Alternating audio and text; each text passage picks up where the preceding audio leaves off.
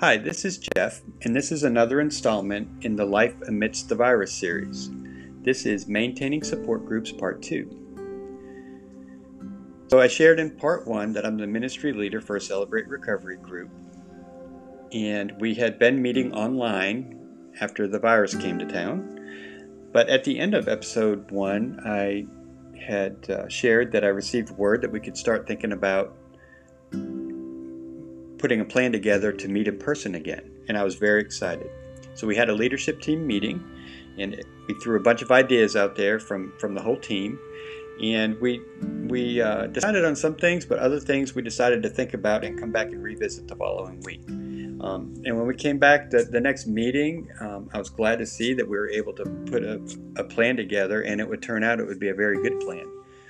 We also scheduled to meet the Monday following our first session to talk about what worked and what didn't work, as this was all new territory for every one of us. So some of the changes that we decided on. The first change was that we were going to require masks. Now this was before Governor Ivey had the mask mandate. However, we wanted everyone who came to our meetings to feel safe. And for that reasons, we decided that we would require masks.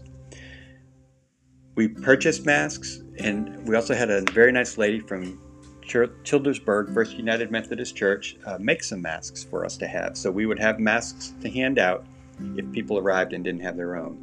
We also decided it would be important to make sure that people could maintain a social distance. So we laid our seating out 6 feet apart, in rows 6 feet apart. We also put some tables at the back of the room where families could sit if people chose to bring their children. Before the virus, we provided child care, but due to concerns surrounding the virus, we chose not to do that at this time. So we set those tables up so families would have a safe place to sit together. Before the virus, we would serve a meal at 6 o'clock. However, again, due to concerns surrounding the virus, we decided not to do that. We decided that our doors would open at 6:15, and then we would start with a large group, then break off into small groups, and then we would prepare a sack lunch ahead of time to hand out to people to take home with them. Our small group was going to change a little bit too. Normally we had 2 or 3 men's small groups and 1 to 2 ladies small groups, and we wanted to make sure that our small groups were going to be safe too, which meant that they wouldn't be able to meet in the small rooms that they were normally meeting in. So what we decided was we could put the men in the sanctuary.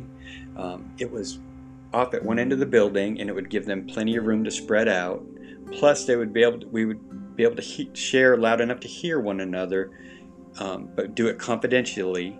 And then the ladies would be at the opposite end of the building in the gym, where they would be spread out, and they would be able to enjoy confidentiality as well as they shared. And again, these were adjustments that we made so we could get back together. And it's a step towards getting back to what we were doing, but for now, this is what we needed to do. So we opened the door at 6:15 on the first night, and I just have to say I was very pleased with how it went. I expected a little bit of pushback on the masks, but I got none. Everybody seemed fine to wear a mask. I did hear later that one person chose not to come because of the mask requirement, and that's okay. So we had our large group. While people were waiting for a large group, we had music playing. We had our large group, and then we broke off into our small groups. And everybody just seemed really pleased to be able to get back out and be able to fellowship with one another, to get together and work on their hurts, habits, and hang-ups. It was so nice to be around people again, and it was so nice that we were able to do it safely. It was a little bit different, but what's not different in our world today since COVID-19 came to the shores of the United States and the rest of the world? So I felt like it was successful. The next step in this process is going to be getting back to serving a meal ahead of time, and that's just around the corner.